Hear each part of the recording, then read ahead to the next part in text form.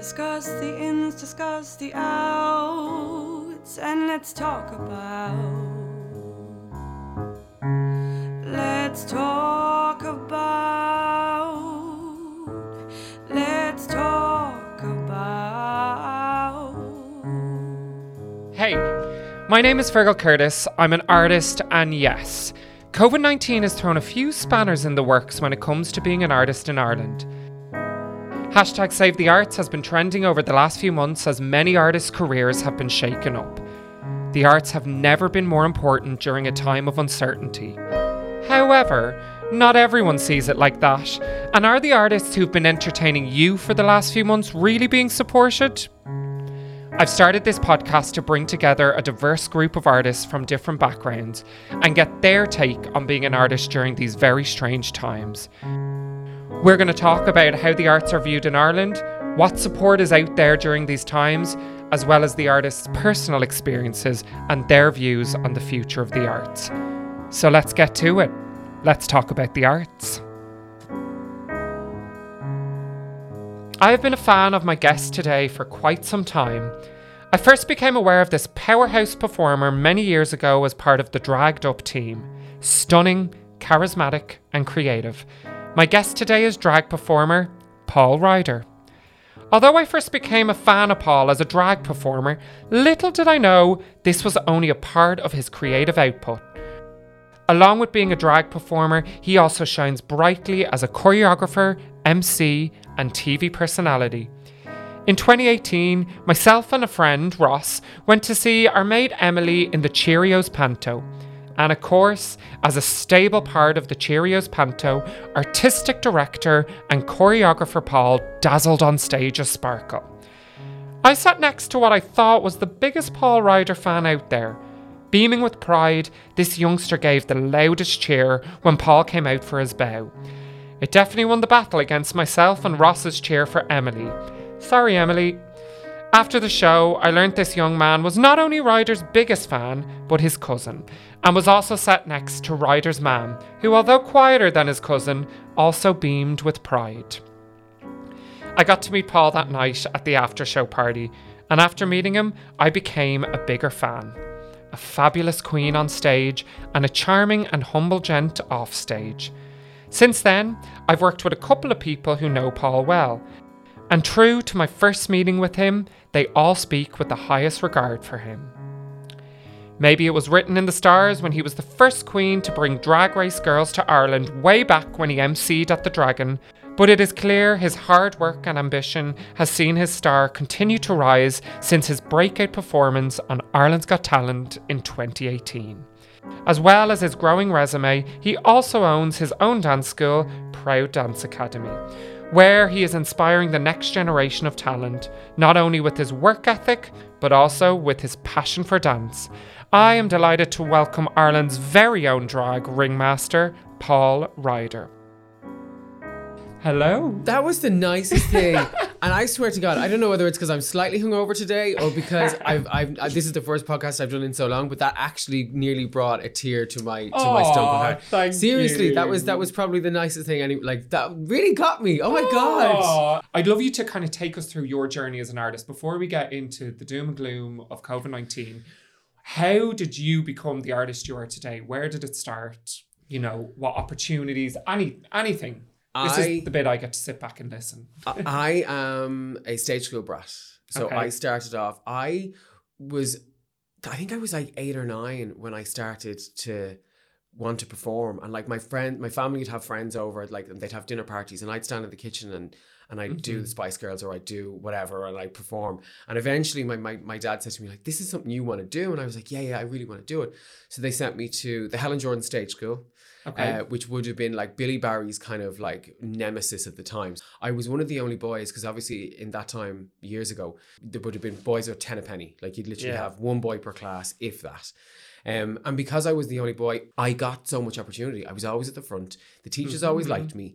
Even though I was a sassy little gay kid, the teachers always liked me. And it grew from there. I started doing pantomimes with Twink, and I would do like musicals and different like adverts. I was like, any gig I'll do. Like now, you'd be sent by your agent, who was Helen at the time. And you'd always love when you'd hear your ma on the phone to Helen, because she'd be like, oh my God, I'm going to get some. This is my moment. Oh my God. And my first ever audition was to do Les Mis when it came to the Point Theatre at the time. Yes. And I'd never been to an audition because I was a boy, so I was always just handed stuff. So it was like, oh, Paul will do Fair City, or Paul will do this extra work, and la la la. Okay. So I loved it. And then I got to do the audition, thought to myself, oh my God, I'm going to be on the West End. I'm going to be in the Point. I'm going to be in Les Miserables. Can barely say the word, but I'm going to sing this song. Walked into the audition, and there was like a lineup of like 20 boys all in one big line. And I was like, who are all these boys, and where did they come from? I am the only boy who dances. Idiot. All of Ireland. In the whole of the world. And I got cut in the first go. I barely had a line out. And your man just went to me, you can go now. And I was like, oh my God. Like the devastation. The reality. The reality of... slapped me so hard across the face. What age were you then? I think I would have been like 9 or 10. Okay. And yeah, then it just kind of kept going from there. And I would do gigs. I'd do panto every Christmas. I would do a gig during the summer with Helen. And I always wanted that little bit more. And I kind of started to find like my homosexuality, and I started to kind of know that I was gay and stuff like that. And then I started teaching. So I started like doing like teaching assistant for different schools kind of around Ireland. And like I said, it was doing it for free around Dublin, not around Ireland, doing it for free, happy to do it. And I just found this love of teaching, and I found this love of choreography and to create something and to put it together. And then that kind of led me towards being like 16, 17. And that's when I started to go out, and that's when I first started seeing drag. And I was like, I want to be on that stage. I want to do something with that. So at 17, I started to choreograph for Davina Devine, who is one of Ireland's superstar drag queens. She's an absolute gem.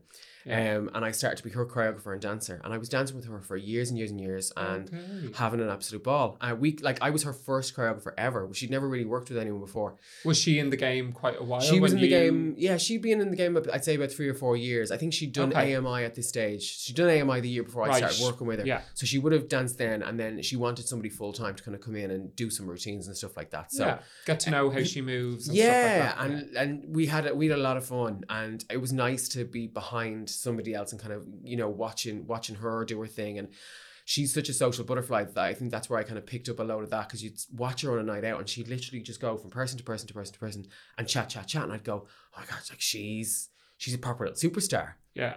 And then there was a singing competition in the George, and it was Stars in Your Eyes, and I had done it for like 2 years and never won. And then on this year, the third year, I was doing it, and I was trying to promote myself. I was trying to get on all the other gigs in the George and be like, can I promote myself so I can, you know, win this show?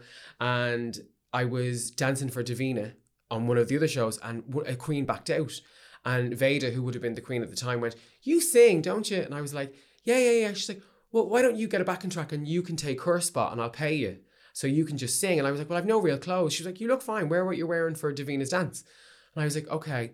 So I sang a Will Young song, and I loved it. Wow. I loved it. I absolutely just loved being on stage. I'd been on stage, but like in a different guise, I think. Yeah. And as well as that, at that 17, 18 kind of time, there was no gigs around. Dancers weren't working full time. If you weren't teaching, you were working at Christmas or you were doing a summer cabaret. There was no other opportunity. Yeah. For me, I saw with drag, there was a show on every single night.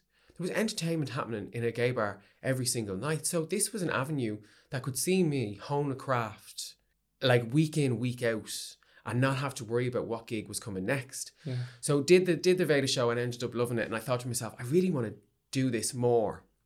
But I knew that I wasn't getting the attention that a drag queen would get, because everyone fawned over drag queens. People, they were the biggest superstars in the world, like in a gay bar. They were the social butterflies. Everyone wanted to be their friend, and everyone wanted to be up there with them. So I thought to myself, well, if I can't beat them, I'll join them. But I knew that I didn't want to join them.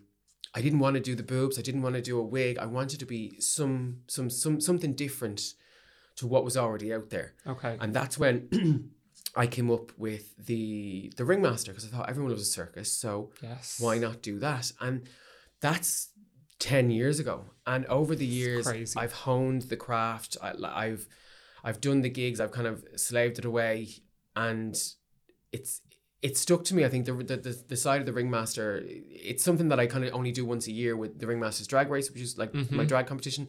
But I've honed it now. I know what it is. I found it. But in saying that, I was about to give it up just before Ireland's Got Talent, because drag for me wasn't fun anymore. I wasn't getting the work. I wasn't being taken serious by my peers. There's a look of shock on your face, but seriously, people were not taking. I was still working, but like I wouldn't get a foot in the door of the George. I wouldn't get a foot in the door of Panty Bar. I'd get the odd gig here and there, but I really wasn't being taken serious. Maybe it could have been my attitude. I've not always been the nicest person. Okay. But I've changed that in the last 3 years. I've really worked on myself, and again, I worked on myself because I found a newfound success. I think my biggest problem the whole time was that I wasn't happy with myself because I wasn't doing the right thing. And then Ireland's Got Talent came about, and I went on that stage, and I just said to myself, okay, just do it. Just do it. Get out there and do it. And it went really well. It went really well. And that was when I said, I ain't giving this up. There's life in the old girl yet, and I'm going to really push it through, and really kind of focused on myself. Like I said, over the last 3 years, I've calmed myself down. I don't take myself so seriously. I take my work seriously, but I don't take myself so seriously. I think that's a big thing to have in this industry, because we're all giant big clowns wearing wigs and makeup and dresses and all the rest of it. So you just need to remember that. Yeah. And I'm lucky that I've got there's so many strings to the bow, like the bits of TV, the bits of radio, the drag. Was that always part of what you were doing, or did that come from when Ireland's Got Talent? That came from Ireland's Got Talent. Right. The MC work was there, but you were finding that brands wanted to get in touch, like proper people that I was using. I was like, oh my God, why are they mailing me? And then obviously with the mainstream of Drag Race becoming so mainstream, and then going on Ireland's Got Talent, and actually I owe shitloads to Michelle Visage, because she went in interviews and said, drag is not just what you see on Drag Race. Drag is Paul Ryder, drag is Panty Bliss, drag is, and she named these different people. And that really saved my career. That really saved my life, because she then opened the ears of other people to listen and say, oh, actually what Paul is doing is reputable, and he is a drag performer. He might not wear wigs and do whatever, but he's a drag queen at best. Do you know what I mean? So I owe so much to that, because that experience then opened the minds up to everybody to see that drag can be whatever you want it to be. Yes. And that's then kind of opened a shed load of doors for me to continue working and to continue doing what I love, I suppose. Yeah, and that's amazing. And I love that you hear so many people going, I was going to give it up. This was the last hurrah. And then it just kind of happens. Yeah. And it's almost like, it was meant to be. And you just needed to get to a point of almost throwing caution to the wind and being like, I'm just going to go for it. And that's what I always try to remind myself, is like, just try to get to that point to always just go for it, because you never know. Yeah, I think there is a case of caution to the wind with that experience, and because Ireland's Got Talent approached me, they had seen me perform at Limerick Pride, and I tell you just a little backstory. I'd come out of a really bad relationship. Okay. That would have been May, June. I'd kind of come out of a really shitty relationship with somebody from Limerick. I was at my lowest. Yeah. I really was at point suicidal, because I just couldn't grab myself back together again. I was finding it really hard to deal with what I'd been through in the 2 years of being with that person. And I had been booked to perform at Limerick Pride. Okay. So obviously a small town, everyone knows everybody. So everyone knew that we'd broken up, and he obviously still lived there. He had a business there. And going back to do Limerick Pride was probably the toughest moment in the kind of the coming weeks after we broke up, because you have to re-see that person. And it really had ended so badly that I couldn't bear to see him. And you don't know how to act. You don't know whether to be like, I'm going to be uber confident, or if you're going to be like, I'm going to wear my heart in my sleeve. Hey, you just don't know what to do in those situations. But the funnier thing about it was, because I was so scared, I was hiding. They'd booked my hotel room. I'd checked in, I was hiding, I'd made sure that the guy at the hotel knew not to send anyone up to my room. I had my 2 dancers with me. I'd also brought a friend down as security, as as somebody to be with in case anything kicked off, because I really needed that help and that support. And anxiety was through the roof. Arrived at the gig, they brought me in a back door, they set me up nicely. I was happy. And when I say I gave everything in that performance, I had 3 songs, I brought the dancers, I brought the whole caboodle, all the show, and I gave it my all. And I think I saw that person once in a smoking area, and that was it. I got to run away and we had a good night, and everything was kind of forgotten about then. And about a month later, I got a call from a girl called Jen Breen, who was a associate producer for Ireland's Got Talent. And she said, listen, I was at Limerick Pride, and I think that Ireland's Got Talent could be for you. I said, no. I said, you're mad. I said, get out of here. Get the boat. And she said, oh, okay. But even with Michelle Visage, I said, I've met Michelle. She's lovely. I said, but I've no interest, I said, in putting myself out there. I said, I'm just just not for me. I said, I don't think it's right. I was also so stressed in case I went out there and I fucked it up. Yeah. And then it's on tape forever. And then I had to face my peers who already didn't think that I was good at my craft. So she phoned me 4 times, Jen Breen phoned me 4 times and said to me, please, please, please. She said, what's it going to take for you to do this? I said, well, if you think I'm standing in a hotel room in Ballsbridge for 12 hours while you take shots of me in a crowd, I said, you've another thing coming, hon. Yeah. Because I had done the X Factor thing. They'd made the show of me. They had made me stand around in rooms for like 3 years. They'd set you up going, oh my God, they're going to love you. They're going to love you. They're going to love you. You walk into a room with producers. They go, not for us. No, you barely even get through half a song. And I said to myself, I'm too old, too tired and too talented to be putting myself through that again. Yes. So Jen said to me, look, these are the dates. Can you do them? I said, I'm actually on tour. I was on tour with the Heels of Hell tour, which was a drag race kind of related situation. Yeah. And I said, I'm on tour. She goes, right, okay, well, look, we've spoken to the producers. They're happy for you to go straight to judges. But you'll have to film what you're going to do. And that was a whole other thing. I was like, oh God, filming what I want to do. Well, Jesus Christ. They are asking me for far too much. What do you want me to do? Give you the deeds on the house? So eventually I got it together and Jen went, yeah, they loved it. But I never let my guard down, because you always know with TV, they're there to make a TV show. They're not there. That's so true. They're not there for you. They're not there to whatever. But I knew that it was going in my direction. You know, with different things, like they're asking you to do this camera angle, they're asking you to do that camera angle, they're asking, blah, blah, blah. So then I set foot on stage in front of the judges and the audience, and I shook the whole time. And it didn't help that I was wearing like 6-inch heels and the floor was like slippy. Oh God. So we did the routine, killed it dead, and then it's a waiting game. You're literally just waiting to find out whether you're through to the live shows, and obviously got there. Yeah. Didn't get into the grand final. I know, which was quite a big thing for a lot of people. It was a huge thing. And you know what? I actually think that's why I'm still working. That's what today. I was going to ask. I was going to be like, do you think that it actually worked out better? I think it works so much better. Yeah. I'm still tagged as Ireland's Got Talent breakout star Paul Ryder on like different bits and bobs. And I take that title with, I don't care that I was sitting in a sitting room in Ballyfermot eating meanies when the grand final was on.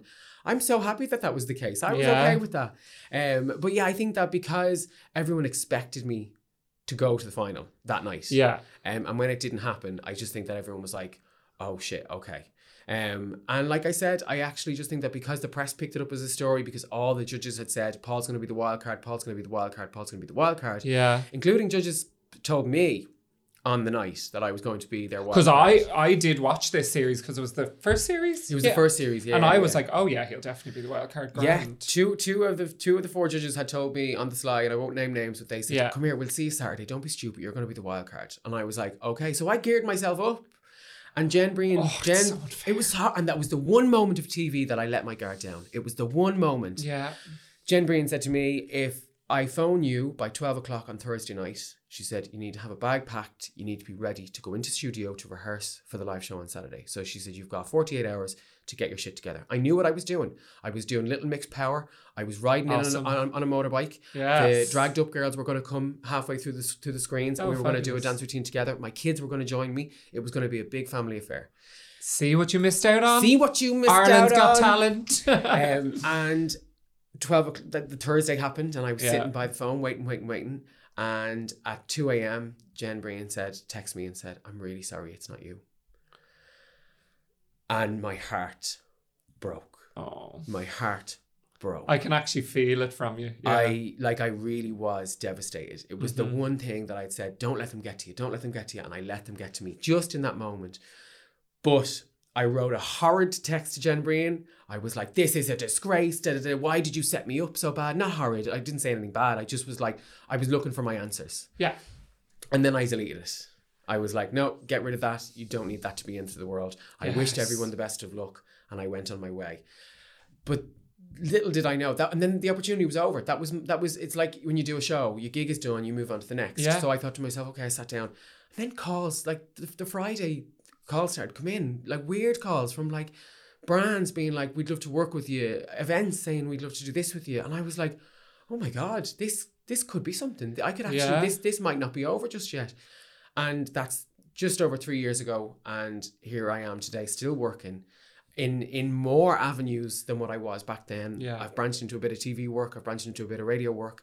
And I am the most blessed. I'm the most happy. I'm the most centered person that I think I've ever been. Bar lockdown and all that weirdness that everyone's gone through. Yeah. But other than that, I think I'm the happiest version of myself. And I think that's what I wanted it to be in the whole time.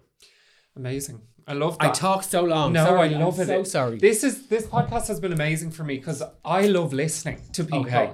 And I love talking as well, but I love listening and I do get sucked in. But let's jump into lockdown because that is why we're here, and the arts industry has been really affected. But I kind of want to know how it affected you as a performer. And I'm really interested to get into like nightlife stuff, and because that's not my jam. So I love hearing about something that I'm not associated with and how that has affected those kind of industries. But how did it affect you? So obviously everything closed down around the 12th of March. The schools closed, so I closed my stage school and I said, look, for 2 weeks, we'll be back in 2 weeks, we'll see you then. Mm-hmm. And I thought that because the 2 weeks, it wasn't going to affect anything else. But I had just signed a deal to be the face of a well-known supermarket brand for a campaign that they were doing. That's cool. Yeah, weirdly. I'd filmed the ad, we'd done the photo shoot, everything had been done, dusted. And we were organising the press trip. So we were organising to do the campaign and release it and all the rest of it. So much so, like I've got images of graphics and everything was made up with my face on it, all this mad stuff. And then that was the first email that came in to say, due to COVID-19, we're having to put a hold on the campaign. Yeah. And I was like, okay, grand. Look, 2 weeks, we'll be back to normal. And that email was followed in the days like after that just everything just got wiped. I had a full summer of events. I had nightlife stuff, I had daytime stuff, I had TV stuff, and it all just went away. Mm-hmm. And I kind of thought to myself, all right, Graham, well, look, we'll be back by a certain time and then you can just get back out. We're back by Pride. I kept saying to myself, we'll be back by Dublin Pride. Yeah. And that's a good time for you to keep getting back out working. And here we are now in September and we're still crawling our way out of it and onto uncertain ground. The lockdown itself, I took at the start as like everybody, oh, this is a lovely break, because I hadn't had more than 4 days off in 3 years since Ireland's Got Talent. I hadn't had more than 4 days off. Wow. I wanted that. I want to work. I always want to work. Never leave me idle. I'm the same. I'll do whatever you have. Any gig you have, I'll take it. And I think that as performers, that's what we do. Yeah, grafters. Grafters, that's it. You have to be a grafter in this industry. You have to want to do everything. Yeah.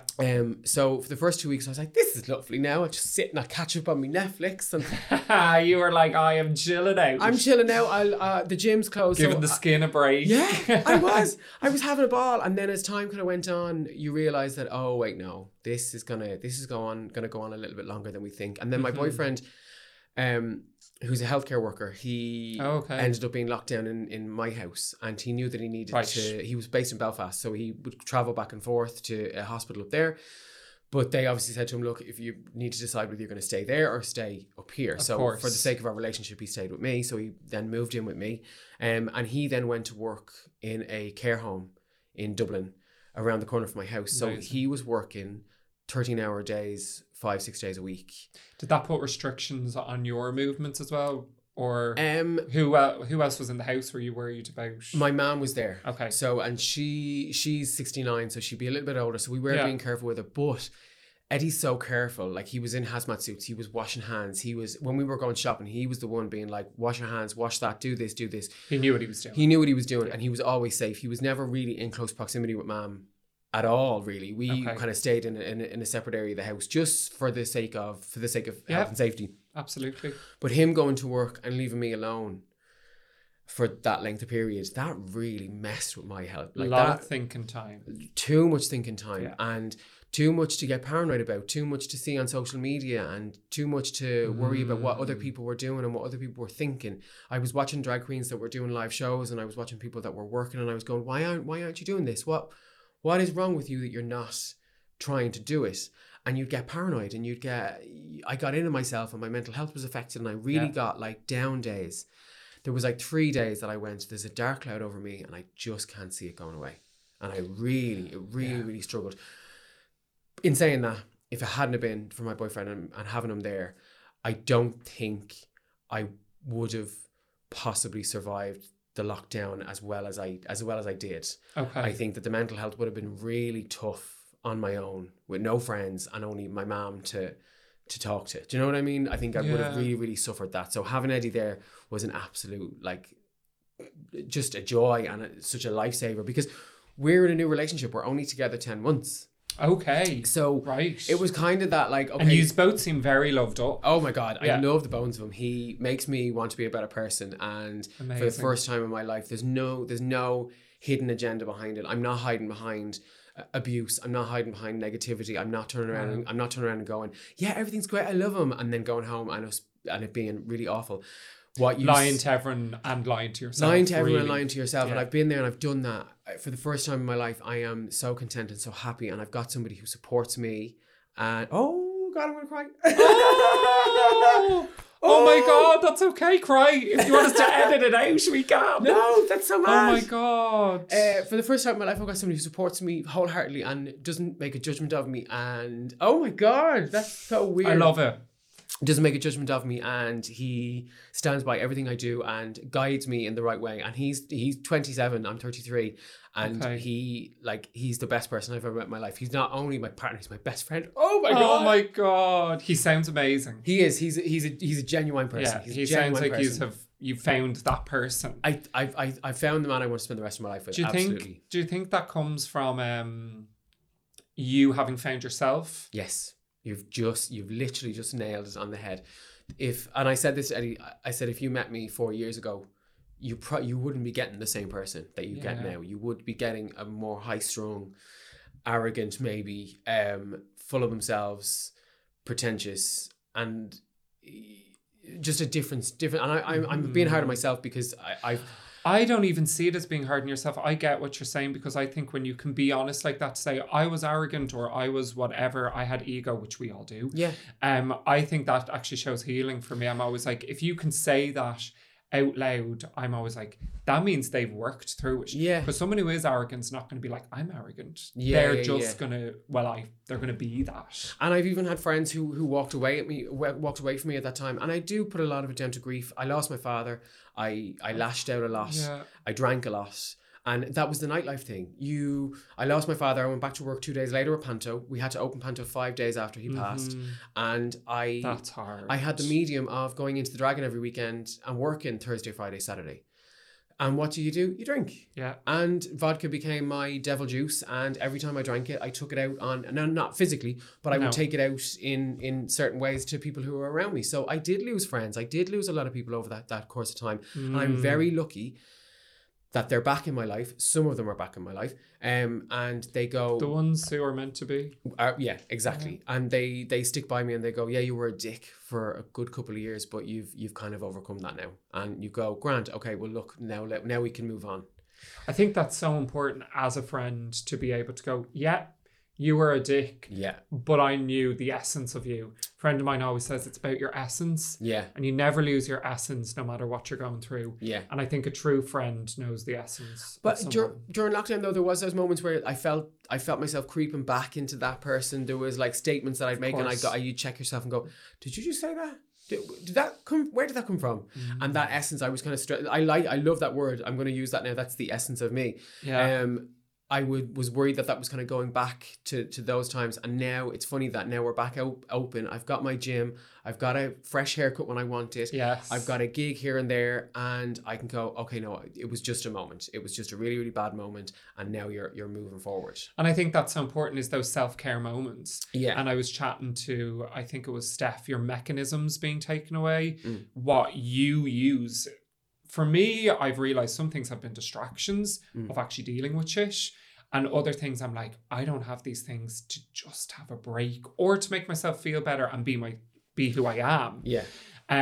So like, what kind of things self-care wise? I've been doing so much self-care listening these days. But like, what are your self-cares? You said haircut, gym. The gym is the biggest thing for me. Yeah. I genuinely, I've dealt with the mental health and I've dealt with depression over the years, and I think that the one thing that's always gotten me back out of my funk is going to the gym.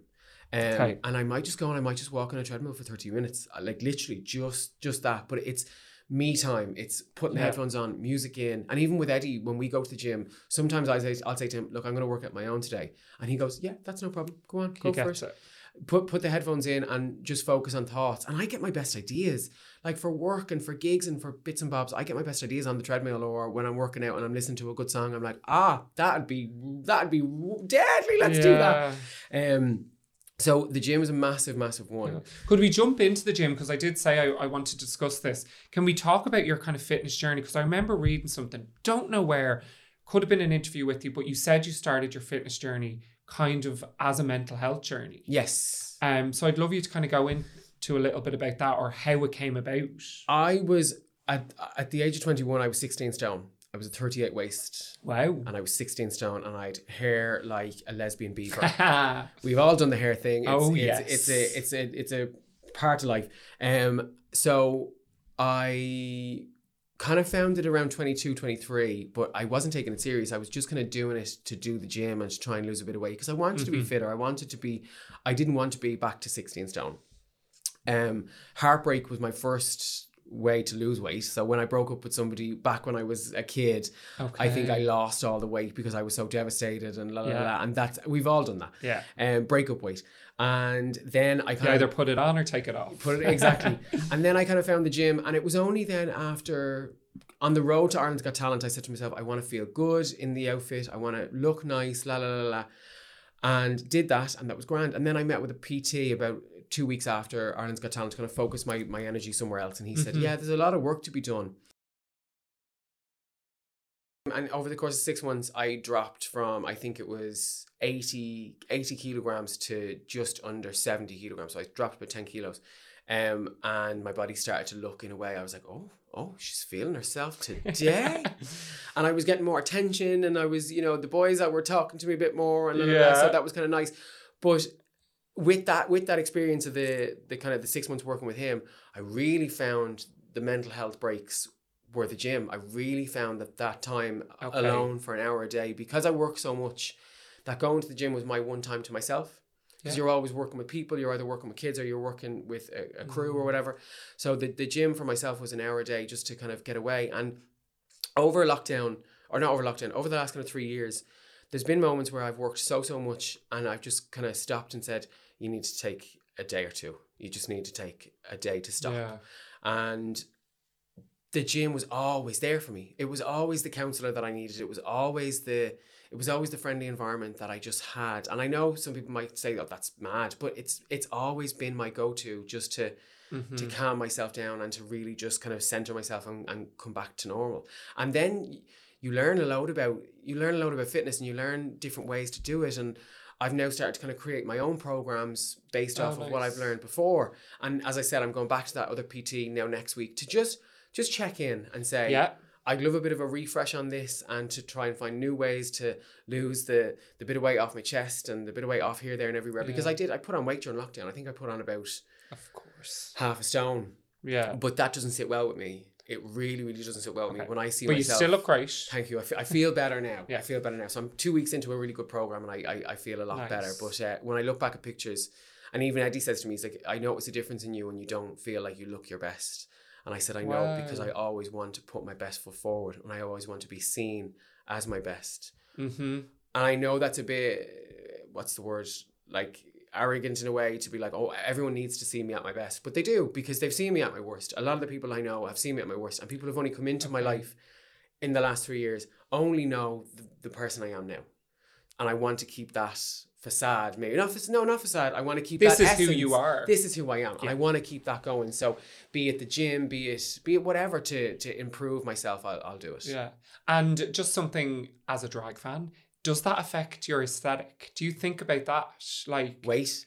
Weight, but also getting fit, maybe Yeah. going for a more masculine look, or like I know drag can be so many different forms, but does that come into your mind? Or are you like, no, I look after my body and then my art comes next? My body comes first. Okay. And if I look, there is pictures of me where last summer I'm ripped. I'm ripped in a really, really good way. Yeah. And I love it. I think it's something different to look at. It's not your typical aesthetic. I still have my padded hips and my padded bum and all the rest of it, but my arms are just in good shape. I'm okay with that. I'm totally okay with that. That's my aesthetic, and that's where I stick, because I'm not gonna give up something I love to look a certain way. For 1 gig a week or 2 gigs a week. Do you know that sort of way? So I would rather focus my body first and then bring that into my drag. Into your drag. Awesome. And just going to the nightlife situation. I'm not much of a nightlife person at all. For I don't know why. I kind of went out a lot as a kid. And I just got to the point where I was like, actually, I'm just not into this. But as someone who's really in the nightlife, how did that affect you? Like my sister, she goes out every weekend, Friday, Saturday, Sunday. And that really affected her, that she couldn't get out for her drinks or to the festivals, all that stuff. Someone who works in nightlife. Yeah. And I suppose there is a cross to socialising there as well. Yeah. How did that affect, like with that being kind of ripped from you?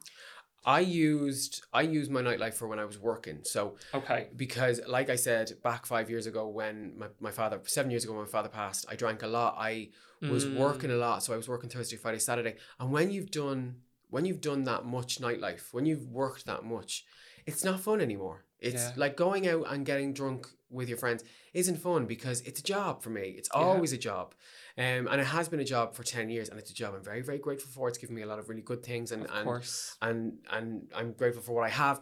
But when friends say, oh God, I'd love a night out, I'm like, oh God, no. I couldn't think of anything worse. I'm the same. I'm like, I can't wait to get home onto that couch. Yeah, if I can do a gig and cross it as like a double thing, so like it's a gig and then after the gig I get my nightlife, or I'll invite my friends and say, look, I'll finish at whatever time and then we'll go out.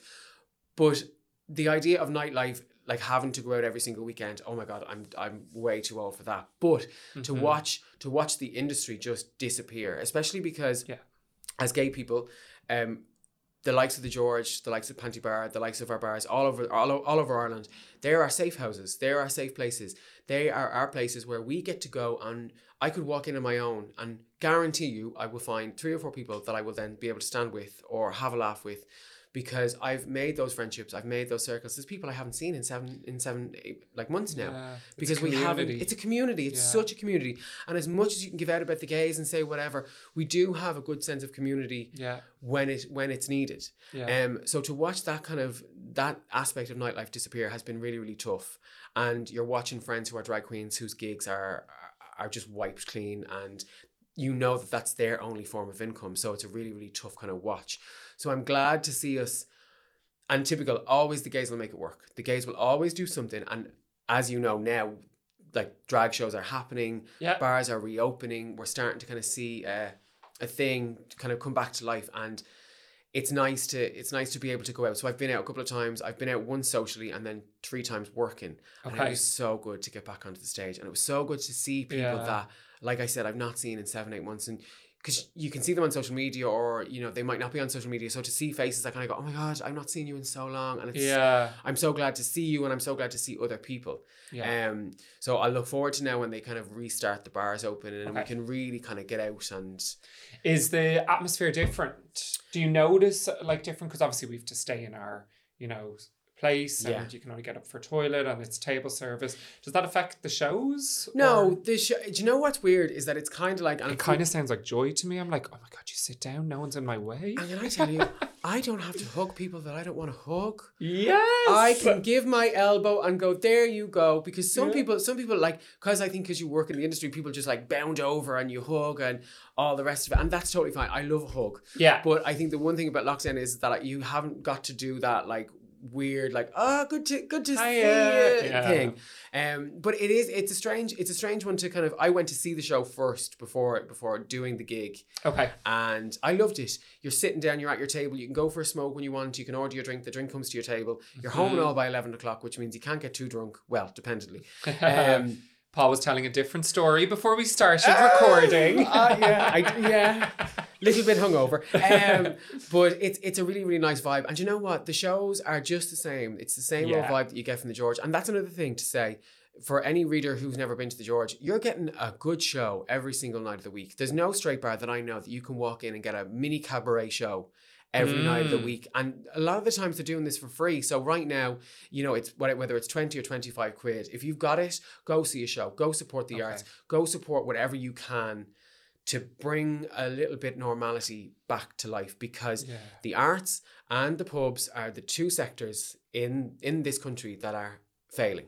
Yes. And I keep seeing, like, it's a shock to keep seeing theatres close, or like around the UK and Ireland, I'm seeing like, oh, well, we're sad to inform you now that you're like, if I have to see that one more time, beautiful venues are shutting their doors. Massive shows as well. Massive shows. Humongous.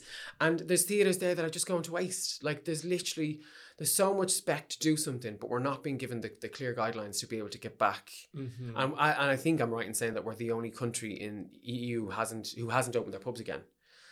I'm not sure. Allegedly, we could be. Yeah. That's what I keep reading on Twitter. So if that's the case, why not? Why not? Everyone is doing social distancing. Yeah, people are having house parties. Open the pubs, you'll probably find a different side of things. With regards to theatres, you know, find your way. If you have to knock a door in so that they've to go out one door and come in another, do it. Just let us get back to some sort of normality and stop with these stupid guidelines that they keep changing, that just keep messing up. That's the thing. They're back and forth. I'm happy to follow a strict guideline if you give it to me and say, this is the situation, done. But it's all like, well, actually this, and then you're getting different kind of information. If you remember when Boris Johnson did his address and the whole of the UK basically said, what? Like, are we in? Are we out? Should we not go on holidays? Should we go on holidays? Yeah. When Leo Varadkar took the podium, he gave you clear, concise guidelines. Now, I'm not into politics, so I'm not left wing, right wing, whatever. I'm just stating how I felt as a viewer at home and as a citizen of this country. Yeah. When Leo took to the podium and gave his address and told you what the guidelines were, you knew exactly what you were dealing with. Yeah. You knew that on the 5th of that month, you would be able to then go past the 5K. You could do whatever. You could do X, Y, and Z. And it was also something to look forward to. Yes. So you were okay with where we were at. Yeah, and you were following the guidelines and you felt comfortable. I didn't care that he was quoting Mean Girls. He could be quoting RuPaul's Drag Race for all I care. Yeah. He literally gave me a guideline and gave me a little bit of a little goosebumpy feeling, as if we were in some sort of American mad film, and it was just a good energy. Then Micheál Martin came along, and and I know I have personal vendetta on this because of my own school of suffering with the new guidelines of 6 and now it's a pod and la la la. So I know that that's why that is. But the government right now just aren't giving us any sort of way forward. And the things that we had tackled, they're now going back on. We're just in a jumble of stuff to try and tackle. And it's just mind-boggling. It's just so bad. For me, it's a real Irish thing. I find we start well. We start with a bang. Like, for me, this kind of sums it up. Like, we were there, we were doing it. Like, people were looking to Ireland being like, wow, they're amazing. Yeah. And then next thing, it's like we let the ball drop or something like that. And it's the same with something like marriage equality, where it's like, boom, look at us, we're amazing. And then now there's like equality for children fighting, like we're not actually all equal. And it's like we do really, really well, but we don't see it through, or something like that. It's funny you say that, you say marriage equality, because marriage equality, obviously before marriage equality, we saw so many people leave. They went to Australia, they went to the UK. My own two best friends, Nigel and Emma, they moved off to the UK because they just said there's nothing in Ireland. Ireland is not a progressive country. We need to get out. Marriage equality came along and I cried because I was like, this is the country that I'm sticking by. And this is the country that you shouldn't have left because we did this first. We were the ones that voted in the system. And then obviously the yes vote came in for abortion and all that sort of stuff. And again, it was the country doing the right thing. Again, as the time has gone by, Ireland has always been ahead of the mark to say, we will do it right, and we'll give a big finger to everybody else around the world. And we've done it. And the first time we seem to have let the ball drop is this. Yeah. And it's only since Micheál Martin has kind of taken over. And it almost like he's trying to prove his big balls by throwing them around the playground. Yeah. It just really just doesn't seem right. And for the first time I said, my God, I'd leave this country if they continue to mess it up. Okay. I wouldn't. Wow. I don't think I would, but I'm saying... No, it's home as well. It's home. But if they continued to really rally the country the way they have and not do the justice that had been doing, I think you'd really want to be thinking of the long-term goal and thinking what's to come. Yeah, it's scary. Yeah. We'll see. Let's jump into Pride. Because Pride was a little bit different this year. What was your Pride like this year? We know we saw you doing CoverGirl.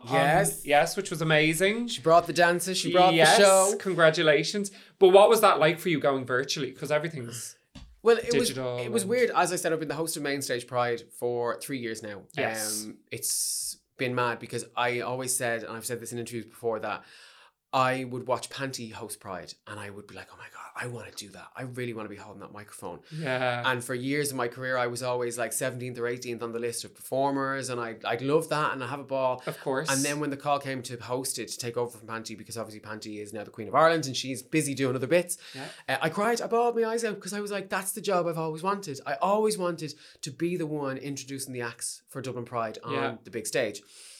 So done that for the last 3 years, loved it. Eddie, Jed and all the team are so good to me. They look after me. They really, really take care of me over throughout the whole year, not just for Pride. Yeah. And then this year then we had planned it was going to be in September. I think it was going to be Yes, I think it was going that. to be actually I think it was going to be this weekend. I think it was going to be this 9th or 10th, whatever this weekend might be. And I was like, right, grand, we'll move it to there. That'll be fine. And then obviously they changed it again. They said, look, Pride can't happen. It's going to go virtually. So Eddie called me, he's the head of Pride, and he said, like we're probably going to do it on a green screen. We might do it in the George. And I'd be like, all right, yeah, grand, perfect. Just said, what's going to be the form? And he told me, la.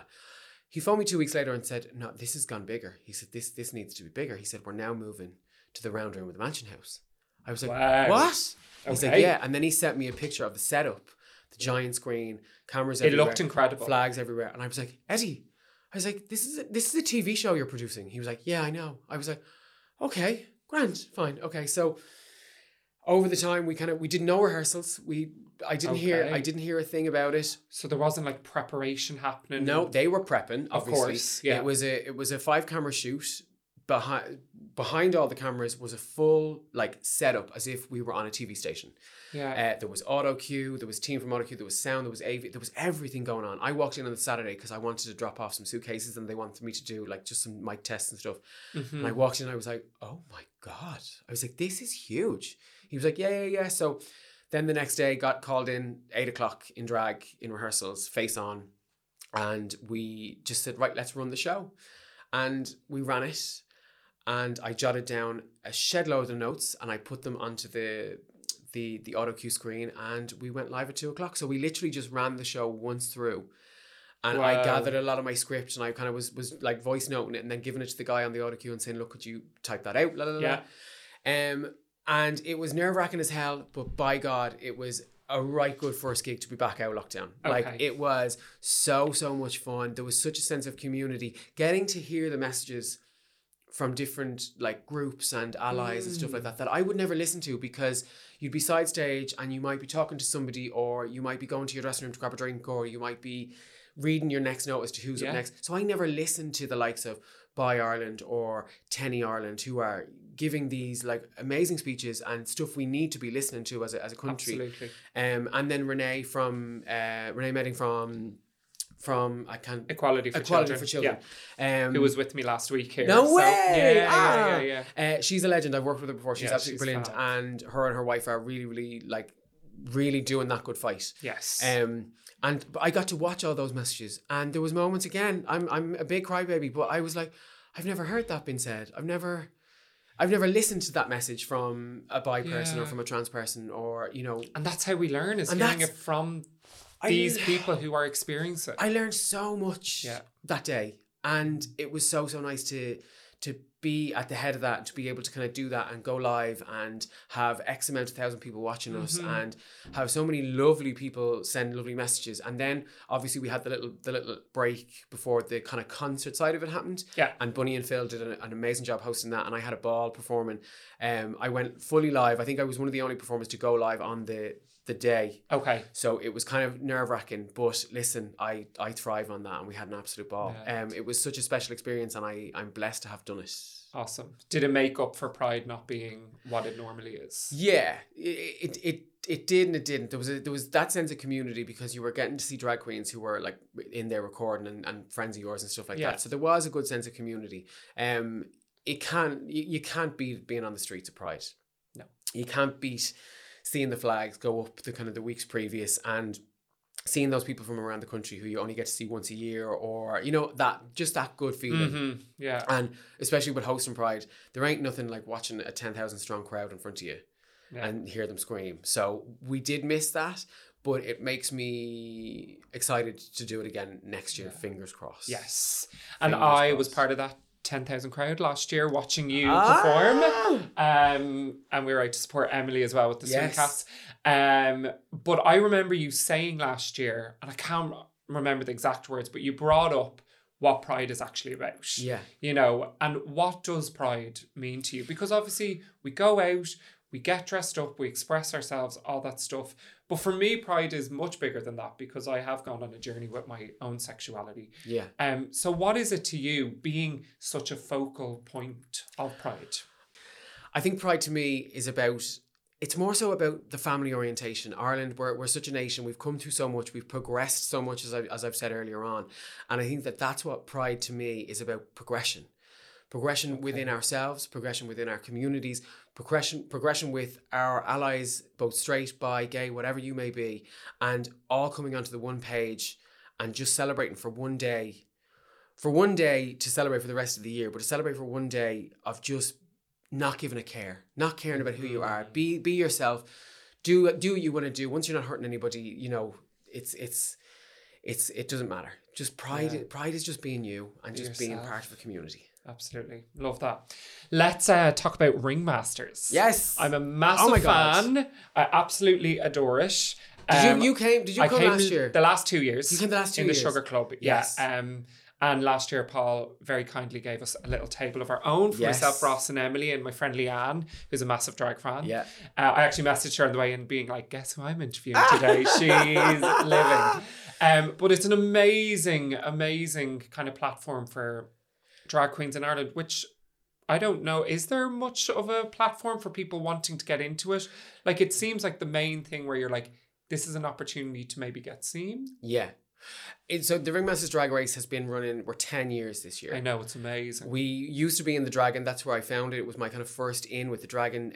We Yeah. used to run it over the course of 10 weeks, and the winner then obviously you'd whittle them down. So it'd be like the real Drag Race. Yeah. And then obviously the Dragon closed, so we had to do it on a one night thing. And I'm of the generation where Alternative Miss Ireland was Yes. the biggest thing on the gay calendar every single year. And I think that's where I found I was 16 when I first danced for a LGBT artist, was at the AMI. Wow. So you can imagine my first ever outing with gays for the Alternative Miss Ireland. If you don't know, please go YouTube and research what that it's is. incredible. Because the kids don't know. And I feel so No. sorry for the kids not getting to experience that, because, And there's so much diversity. oh my and God. And it wasn't you really about... get to understand the LGBTQ community. Yes, and it wasn't just about being a woman, a man in a dress and Yeah. a wig. It was like I would have entered AMI if I had honed my craft a little bit longer and kind of got to do that, because it was such an experience. Like going in at 16 and dancing on that stage in the Olympia, like I just was wide-eyed and like couldn't get over it. Yeah. So the year that finished, I started with the Ringmasters Drag Race, because there was no drag competition show, and the RuPaul's Drag Race was only in season 2, and it was Okay. only available on E4 or to search through the internet if you could find it. So nobody Get your very legal download. your legal download. So many people kind of were screaming for some sort of competition show. So I said, right, look, we'll try it. And it was the first year, Dragon wasn't that busy because they wanted me to go on at 8 o'clock. And obviously Dragon was more of a club, so you wouldn't go there till 10, 11 o'clock. Yeah. So it wasn't that busy. But over the years, it just grabbed legs. Mm-hmm. It fully grabbed legs. And then in year 2, it was getting busier and busier and busier. And I said, look, we need a guest. We need to get somebody in. Okay. And she said, okay, look, here's your budget. Go off. The budget was crap. The budget, I won't lie, was Right. not good. I had watched season 2 of Drag Race and I said, do you know what? All you can do is try. Emailed jujube@bookings.com or whatever it was. And her manager at the time, Chris, came back and said, oh my God, we'd love to do that. And the fee is... Duh. And it was within the budget. I could not cope. Just ask. And she said yes. And she came over. She arrived on the Thursday night. And she was the nicest. She was the first drag She queen was the first drag queen I saw. So years No after way. that, Oh, okay. was the first her and Raven were in Break for the Border. And Yes. that's the first drag race girl I went to see. So Jujubee was the first person was the first person to come outside of the US. I always, and I know Victoria's Secret hates me when I do this because I always say I was the first person to start the trend of bringing them to Europe. I remember you said that, and that's why I popped it in the Yes, interview. thank you Or in so the much. introduction, sorry. Victoria's Secret, you can give me those credits later. No, I'm joking. No, in fairness to Victoria, she is now the boss ass bitch of that. She is bringing them all over the world Yeah, she does and back and incredible beyond. job. But I always stick by. And I think that I had the best experience because Jujubee as a person is one of the sweetest queens to this day. And I'm very lucky that to call her now a friend that Amazing. we've met them all. Yeah. There's 3 who I still would class as a friend, and if they're in town, they'll always text and say, do you want to come to the show? Jujubee, Alaska, and Detox. Detox especially. Myself and Detox formed a bond for whatever reason. We just I've seen you put formed- things up in regards to your friendship with her. She's just the nicest and most funnest and best person you'll ever meet in the world. And she just has so much time. She always has so much time. When she meets you, she could have been traveling all over the world. When I brought Emily to our friend Emily to the Work the World tour In Bord Gosh. Yes. It's because Detox is the one that sorts the tickets, and she always rings and goes, do you want meet and greet or do you care? And I'm like, yeah, give us meet and greet. I got meet and greet because I knew I was going to bring Emily. Yes. So I was like, I was, because we lived around the corner from the yeah, Bord Gosh, you did. raging Yeah. that night. And I've wouldn't talk to her. I I've was like, never seen her.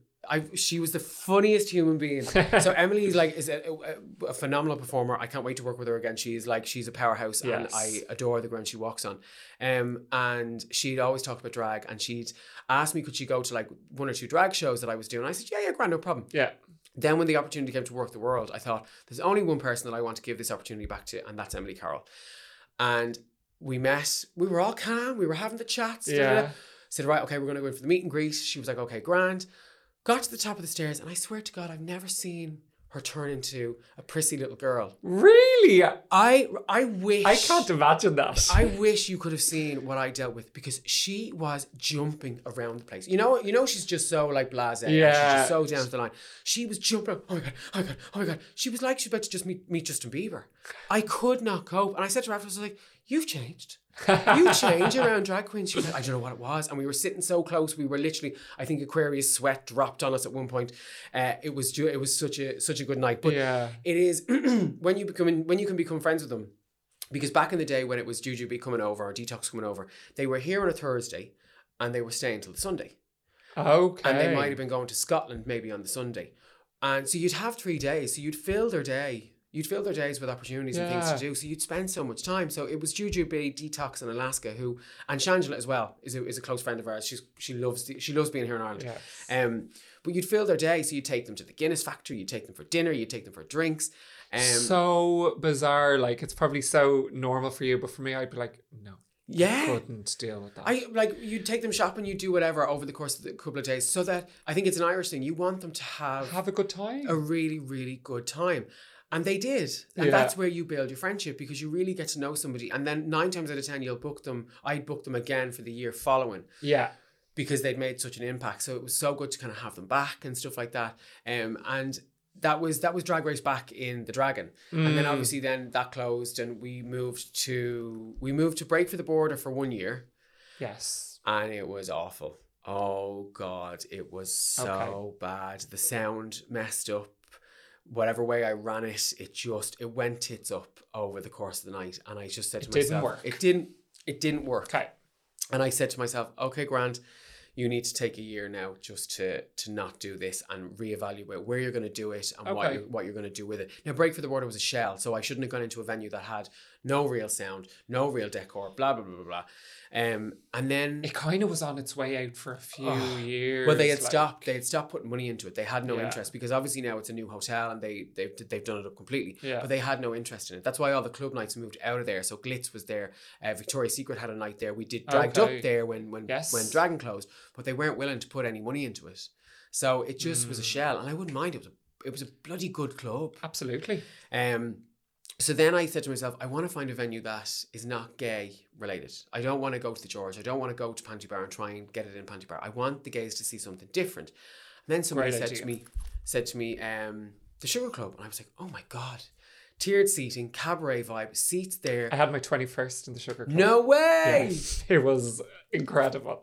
And I said to myself, okay, so again, just ask. I emailed them. Yeah. And they said, we've no Friday or Saturday booked. Because I was bigging myself up going, I'm going to have it on a Saturday night and everyone's going to come. Yeah.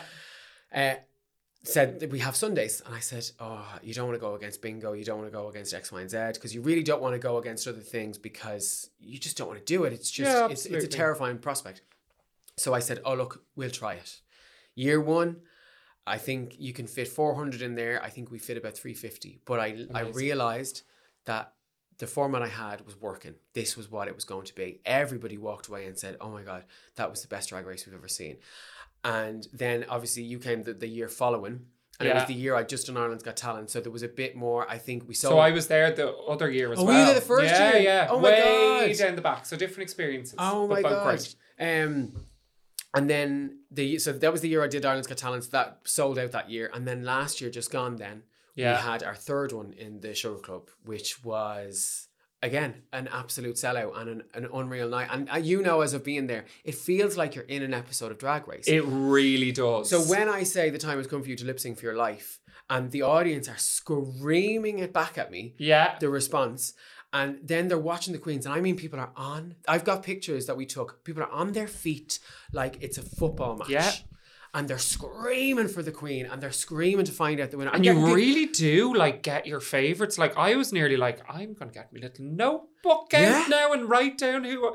Like you get really into it. You get so into it, and I think that there's nothing like it in Dublin. Obviously, it's based off of RuPaul's Drag Race, and I robbed the idea. And of course, but like I said, every year I go, that was so good. I can't wait to do that again. So it's been at the Sugar Club for 3 years. 3 years. Sorry, I've only been there 2 years. Yeah, you were there for the last 2 years. So sorry, I got you that didn't wrong. see the first year. No. And again, we were finding our feet and trying to find our way around. And that's when you were like, this is it. This is the venue. The Sugar Club loved us. They're so good. The 2 days in the Sugar Club. I've done a few concerts in there and they're nice. They're so nice. He's like, do whatever you want. The doors are open at 3 o'clock. You can have the place. Don't come near me unless you need me. And they're so good. And it's so strange to have a venue like that because normally rules and regulations and la la la la.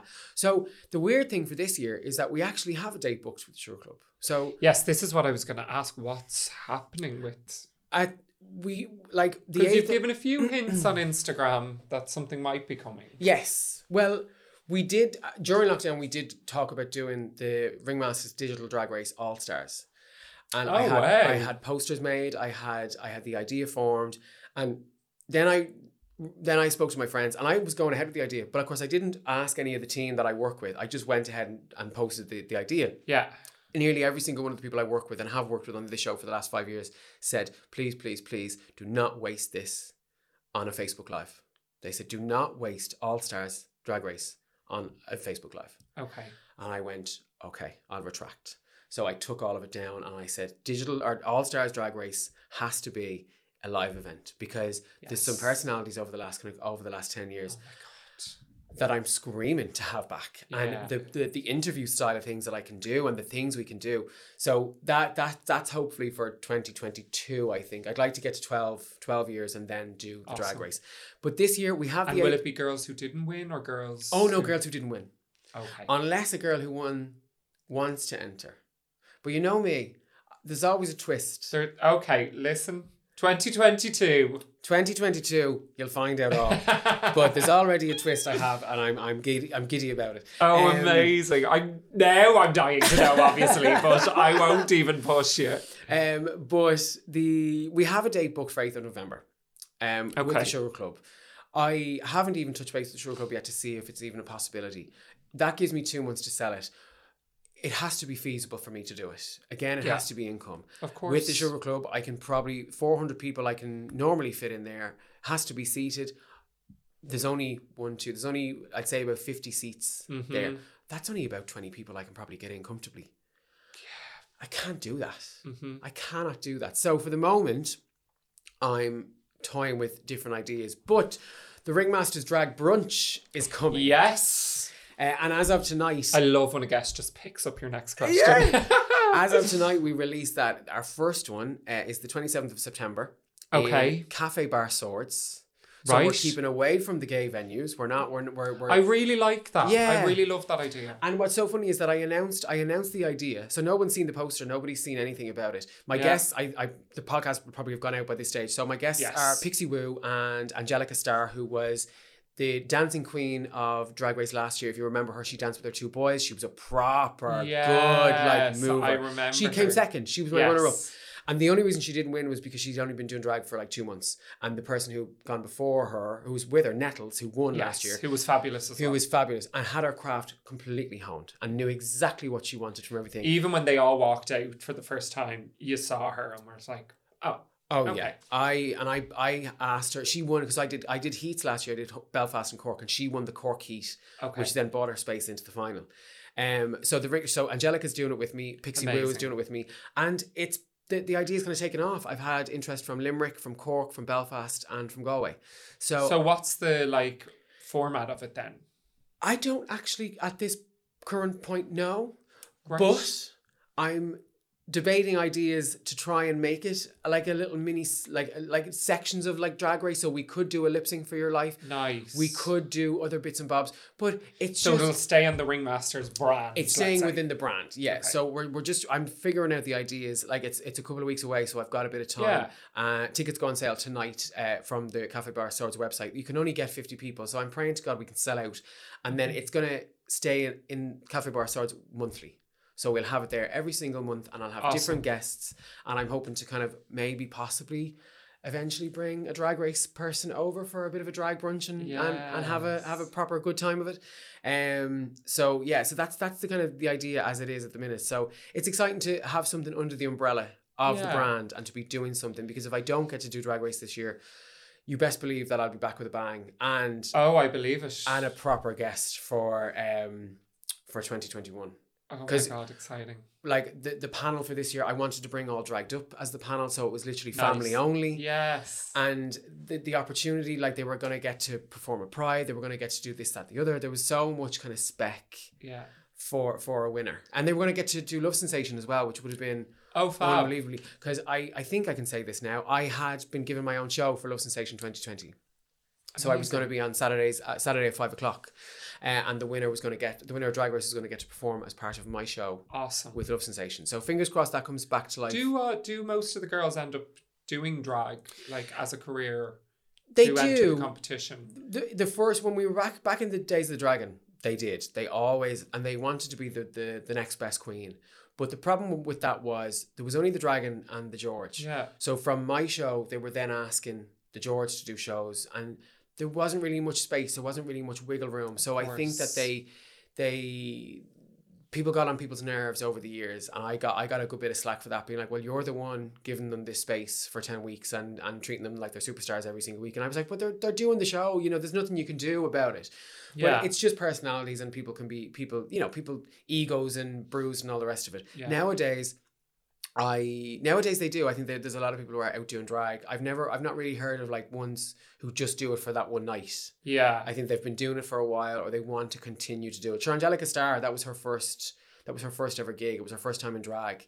And now look, she's doing great things. She's really, really doing some great things. And she'll be with me then at the end of the month, which I'm excited about. Well, I'm excited for it. I'm a huge fan. So I will be there next year, and definitely in 2022 for the big surprise. Let's talk about Proud Dance Academy. I love that you run your own school and you just seem so invested in it. how long has it been going? Obviously, you've been dancing for years. Yeah. So has this always been something you've wanted to do? I've been teaching since I was like 15, 16. Yeah. And I always loved to teach, but I always loved to teach for other people because I loved the idea of choreographing. And I've always taught for one stage school, which is run by my best friend Kieran Shortall, and I've been teaching for them for 10 years. I never really wanted to open my own school because the pressure of dealing with parents, of everything about it, because stage school parents can be tough. They can be tough. Yes. And I never really wanted to do it. And it got to a stage just before Ireland's Got Talent. Again, everything kind of kicked off, that I said to myself, if you're going to do this, if you're going to set up a business, now is the right time to do it, because you've got something to fall back on. You've done Ireland's Got Talent with your kids. Now is the time for you to open your own school. So partly it was a business decision. Yeah. And then it opened. And I fell in love. I could not grasp the fact of why I hadn't done it sooner, because I love to teach kids and leave again. And I love to do a workshop and go home again and not have to worry about the ins and outs and all that sort of stuff. Then I opened my own school and I just found so much love. I adore my kids. They are my absolute life. If I had to lose all my drag and all my gigs, once I had my kids, I'd be totally, totally fine. That's amazing. It's the important things in life, isn't it? Yeah, and I'm not out to... I maxed it at 100. So we did have 100 kids pre-COVID, and now I have about 70. And obviously I have to keep within regulations. But I'm not mad about having 4 schools with 300 kids per school. I want to know every single child's name. I want to know every single child's ability, how good they are, and how I can help them to become, whether they want to just do dance for fun or whether they want to take it as a career like I did. And I have those kids. I do have those kids. Some of them want to be dancers when they grow up, and some of them just want to do it for the laugh. And I'm totally okay with that. Whatever you want to do. And that's what the arts is about. Like, that's made me come back. This time has made me come back around to go, oh yeah, I didn't start this to work in it. Obviously that was always a goal of mine, but I was like, there was a reason I started it. So it's nice almost when the kids who are just there for fun, they're the ones that like almost remind you why you're doing it. And the only time I get serious with them and they know this is when we've got a show. So we put a show together last year in 9 months. I stupidly did it at the end of November, 3 days before Pantomime opened. So it wasn't the best decision. Okay. Stress levels up the roof. But they got to go on stage, which is what I wanted for them. I wanted them to get on stage before the end of last year. They did it. They did an absolute whopper job. Was I happy with the production job that I did of it? No. Okay. That's me being me, though, going, all right, Grant, well, the next show, I've made my mistakes. I've learned my lessons. I've done it all. And I can change it so that I'm really happy. I'm really happy what they did. Yeah. But from my point of view, as a producer and a creator, I went, you could have done better on that. You could have done better. But that's me beating myself up to do better for the next time. Yeah. But they're an absolute joy. Like, they warm my heart every single week. They are. That's been the best thing about coming back from lockdown, has been able to see them and watching them come back to some sort of normality. And I know we were talking about before. Yeah. Where I kind of said, so we started really, really strong. We had a full school. They were all socially distanced. They filled their forms, temperature checks, hand sanitization. I had more guidelines than a shopping centre in my stage school. And then obviously the government changed the guidelines to 6 people per class, which made no sense. Makes no sense with the sports and the dance classes, but then the sports are... If they did it by square footage of a venue, I'd have totally understood. If they said your venue is 10 by 10, you can have one person there. Or for every whatever, you can have however many people. I'd have understood. But no, this whole thing of 6 people, and then it overturned to a pod of 6, a pod of 5, and 1 teacher, if space permitted. I was like, well, what the hell? So I was on my high horse. I've never been those people to tweet a politician, but Jesus Christ, Micheál Martin, I'm sorry. I didn't mean... I was hounding him every single day, being like, just give us an answer, because we need an answer. Stage schools are a huge business in this country. Huge, huge business. And I did say, if I have to teach 14 hours a week to 5 kids per week, I'll do it. I'll happily do it. Wow, so amazing. We brought back our junior group and our senior group first, because the middle group is the bigger group. And like that, I was teaching for... what should have been just 2 hours, I was teaching for 4.5 hours to try and make everything work. And then last week, then we brought back our middles, which is like 6 and 5, and there's 3 or 4 classes, and just to see them back. But when they came back originally, watching them be so quiet and their social skills and their confidence be knocked so badly was a real scare. It was a real Okay. scare. Walking into the room, and normally, like I said, you'd have to calm them down for 20 minutes. You'd have to tell them, stop talking. I don't want to do TikTok. Leave me alone. Yeah. All of a sudden, they were just standing there watching you because they were afraid to say anything, I think, because COVID had just like shook them so badly. Yeah. But they're starting to come back around. We're starting to do our TikToks again, socially distanced. Of course. And it's been so nice to get back to creating and to Do you doing think that something. kids will be able to bounce back, like just from someone who's in the room with them and seeing them?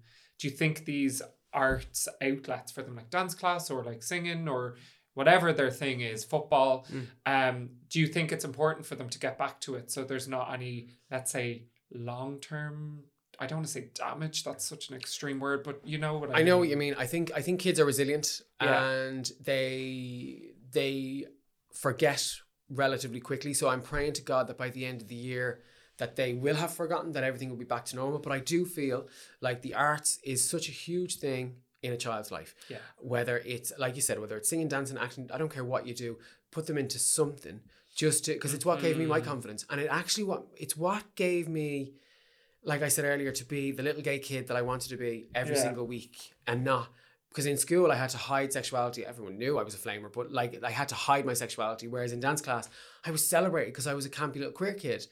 Yeah. And that's what I said my biggest problem was when they shut the schools down, was because they need their confidence. They need their outlet outside of school. No kid really likes school. So they need something else to push them up. And that's where I think the arts comes into it. Yeah.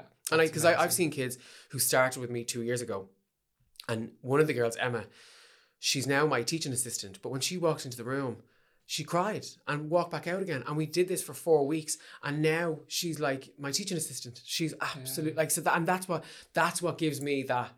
That's how I know I was put on this world, was to give back what the amazing stuff that I learned from my teachers and from people in the industry, was to give that back to the kids that I teach. Yeah. If they want it, if they want to do this as a career And or in that's life.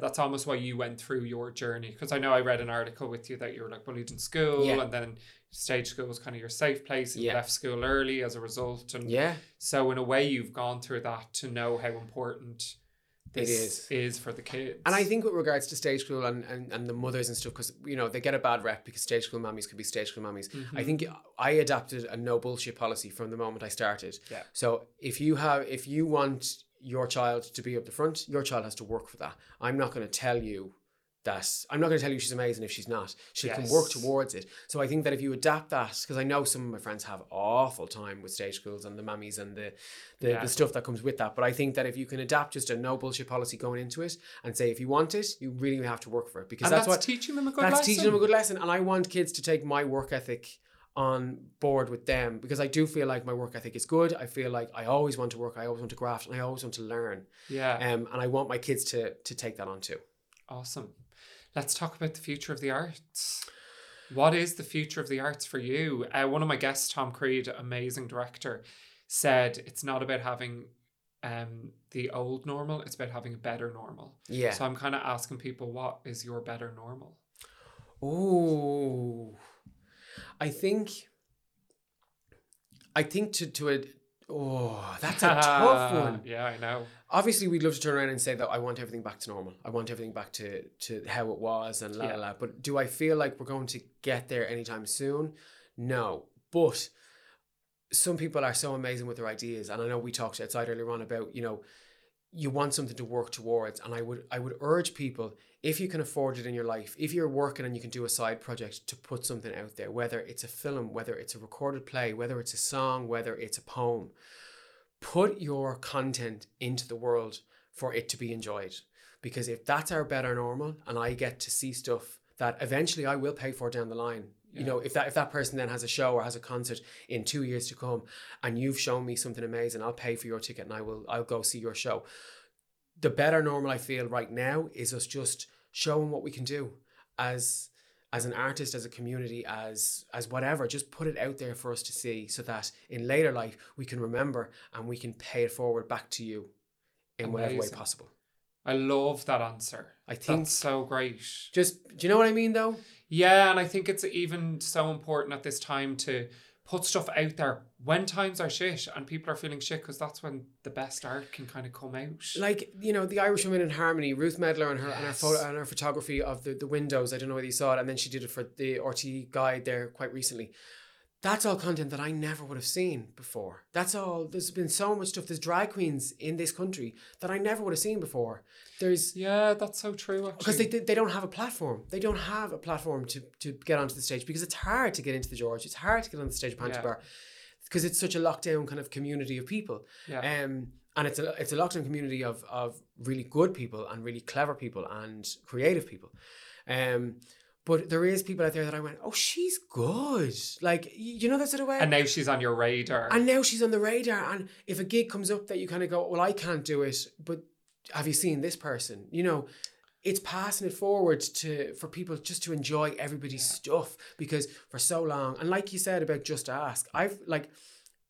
television interviews are being done with Angelina Jolie on like the likes of the 6 o'clock show on Virgin Media. Yeah. That wouldn't have happened if COVID hadn't hit. We wouldn't have gotten in a room with those people. True. I'm sure there's guests on the podcast who might not have done it if other things were happening. Absolutely. Because Because they would have been maybe a bit big-headed. People are learning to be a bit more human now, and they're given their time where it's needed, because we need to promote something. So if you've got content, bloody send it out there, because we all want to see it. Yeah. And it's creating more of a community for me. Yeah. Like, never would I be sitting in a room talking to a drag queen or talking to a dancer from a contemporary dance scene, or it's made me look outside of what I do and learn from other art forms, and then also kind of get involved in things at home, being like, oh, I'm going to write a little bit more. Or I'm going to, you know, do a podcast. Why not? You kind of can follow your ideas. So I think that's great advice, to just be like, just put stuff out there. Yeah. And I think you've proven today, make the mistakes.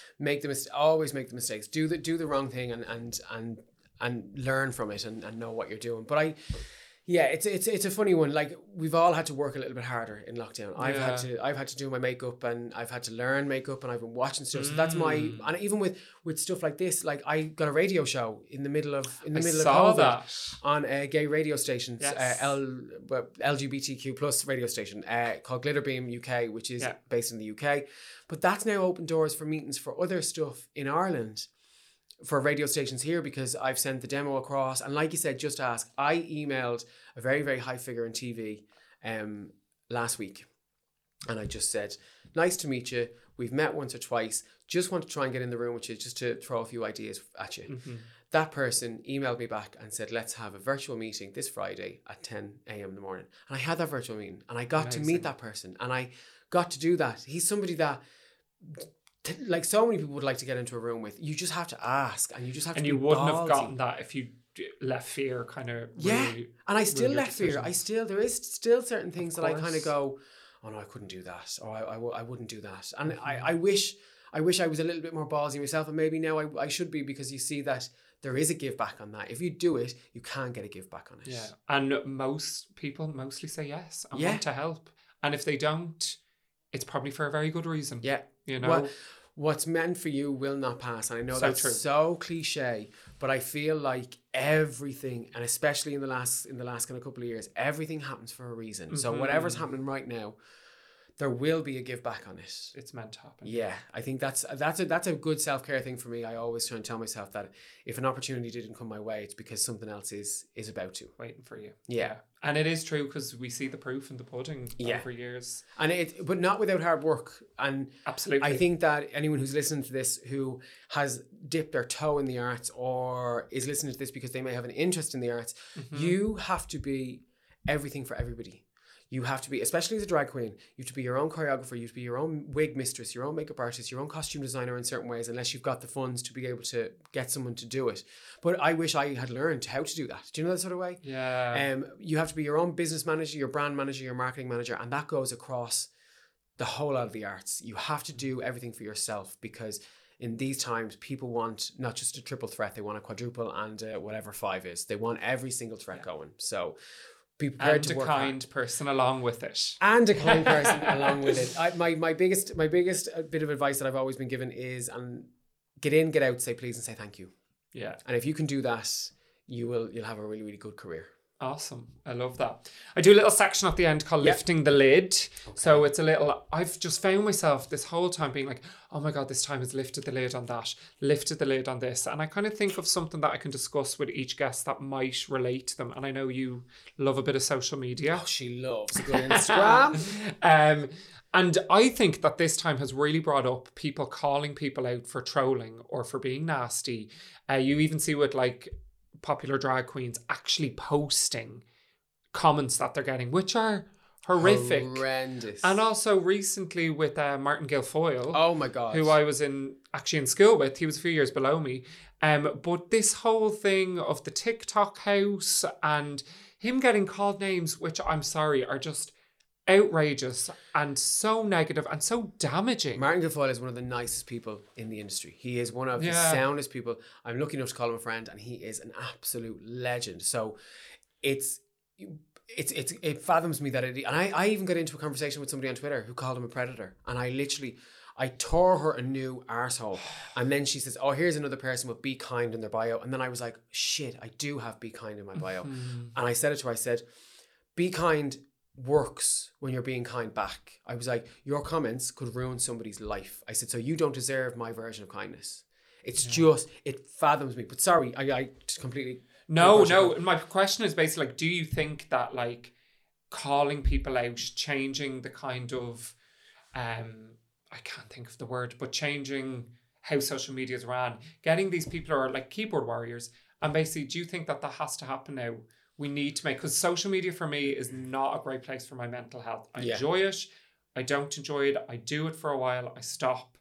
And I'm finding a balance with it. Yeah. But it can be so it can be so positive. It can be so negative. And I think that this time people, maybe because they've had more time to think about it, have gone, nah, I'm calling these people out. This is a joke. There's too much nastiness in the world. What is your kind of take on that? It's mad that I've actually not even thought about it. I've lived in the bubble and I've lived in the world, and I've never really thought about it. I learned after Ireland's Got Talent not to read the comments because I stupidly read some comments after my performance went up on YouTube, and I said to myself, don't do that again. Don't do that again. Like it was a nasty, horrible place. So I've never really thought about it, but these people who are calling these people out, I fully agree. I think if you're doing it in a way of like, listen, this has just been said about me and I really don't think it's right. It falls into such a weird category because then you don't want the person who's been called out to cause himself any harm or any damage. But then you also don't want the person who's being trolled to do the same.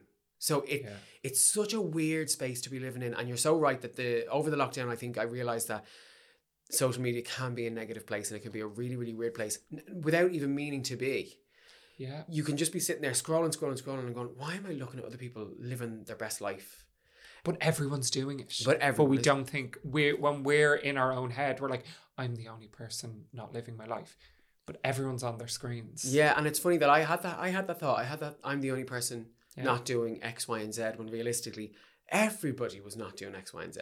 Yeah. But on the good side of things, though, with social media, the three really bad days that I had in lockdown, like really kind of dark days, I might have just posted, I'm having one of those days today. And the comments were beautiful and people were so nice and so friendly. So I really feel that it's so weird. Call out culture for me is a dangerous one. Okay. Because the likes of Martin Guilfoyle is not a predator. He's not in there. He's in there because it's an opportunity. He was in there because it was an opportunity for him. Yeah. Calling, I don't know. It's such a weird. I've never even thought about it. I'm raging. I didn't kind of have a good think about that now. I'll have to come back to you and like let you know exactly. Absolutely. What I feel. And I literally only thought of it on my way in here. I was going to talk about something completely different. Yeah. And I flicked to your Twitter and I saw the Martin Guilfoyle thing, and I had only heard about it on Saturday through a friend at brunch. And then when I saw your mates with him, that's the only reason. So usually I would give kind of... Yeah, no, it's fine. And you know what? This is the conversation that needs to happen. So I'm sorry to the listeners for not having a clear and concise answer. But I'm also not sorry the fact that I now get to go away and think about that and really find a good way. Because like I said, the call-out culture is great in one way. And I would probably do the same. There's been people who've said horrible things to me and I'll post it. If it's behind a fake profile, I'll happily post it and send my followers to them and go, haha, now, deal with them. Yeah. But also in a way, it can be so dangerous because you just don't know what's going on in that person's mental health. So if the likes of, and fair play to Marty, he posted something that somebody said about him, and I think he reposted it again, and that person then completely retracted and completely apologized and said, I'm sorry, I was being a dick. I'm really, really sorry. Please take it down. And Marty covered their names, didn't cover their faces, didn't put anything up. So it's a double-edged sword. And I think it's a sharp one. So you need to be really, really careful and really, really mindful. I think that answer is great in itself. But that gives me a takeaway. That gives me a really big takeaway to think about things. Awesome. Like that. I'm going to give a little game. So I'm going to say spell out lockdown. And if you can give me a word starting with the letter to do with the arts. Okay. So L. L. Live. O. Oh my God, she's such a good drag queen. Yes. C. Come here and look at this good drag queen. I love it. K. K, yeah, she's a really good drag queen. D. Don't even tell me she's not an amazing drag queen. We've another O. Oh my God, did you hear what those people just said about that drag queen? I love this. W. We should book that drag queen. Yes. And N. Nobody got time for that. I'm sorry it wasn't arts related. But no. The great thing about it is people have done such different things, and I'm like, that is the art. Yeah. It's what creative. comes exactly. It's us being creative. I have just a couple of Instagram questions before I finish off with my final question.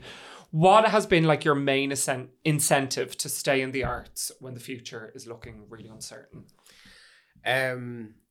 To know that I'll get back onto the stage is one, and to know I'll get to perform to audiences again and get to create, and because I love the creative process, and also to be able to give, to be a spearhead for my children who I teach, to say, one day you could get up onto the stage and work as much as I do if you work hard. So that's my incentive to keep going. Even when obstacles are in the way. Yeah. Come here. I always said, I've been in an abusive relationship and I've lost my father. I can handle everything you fucking throw at me. Yes. Even a world pandemic. Even a world pandemic. Yes. And did the impending doom, I just had to ask this question because I love impending doom. Impending doom. Did the impending doom cause you to retract or step up to the challenge? Which I think is really interesting. We've kind of touched on it. But I think it's interesting. I think I did a bit of both. I think I retracted of fear. Yeah. And that fear turned into bravery, and then I stepped up. Awesome. Beautiful. And before the absolutely final question, what do you think of the Canada Drag Race winner? Oh, I had to ask. I think we live in a really, really amazing world that, like, her final look, her final outfit that she wore, I thought it brought goosebumps. I thought the final episode was the best episode. Yeah. I do agree. She deserved it. If not her, it would have been Jimbo.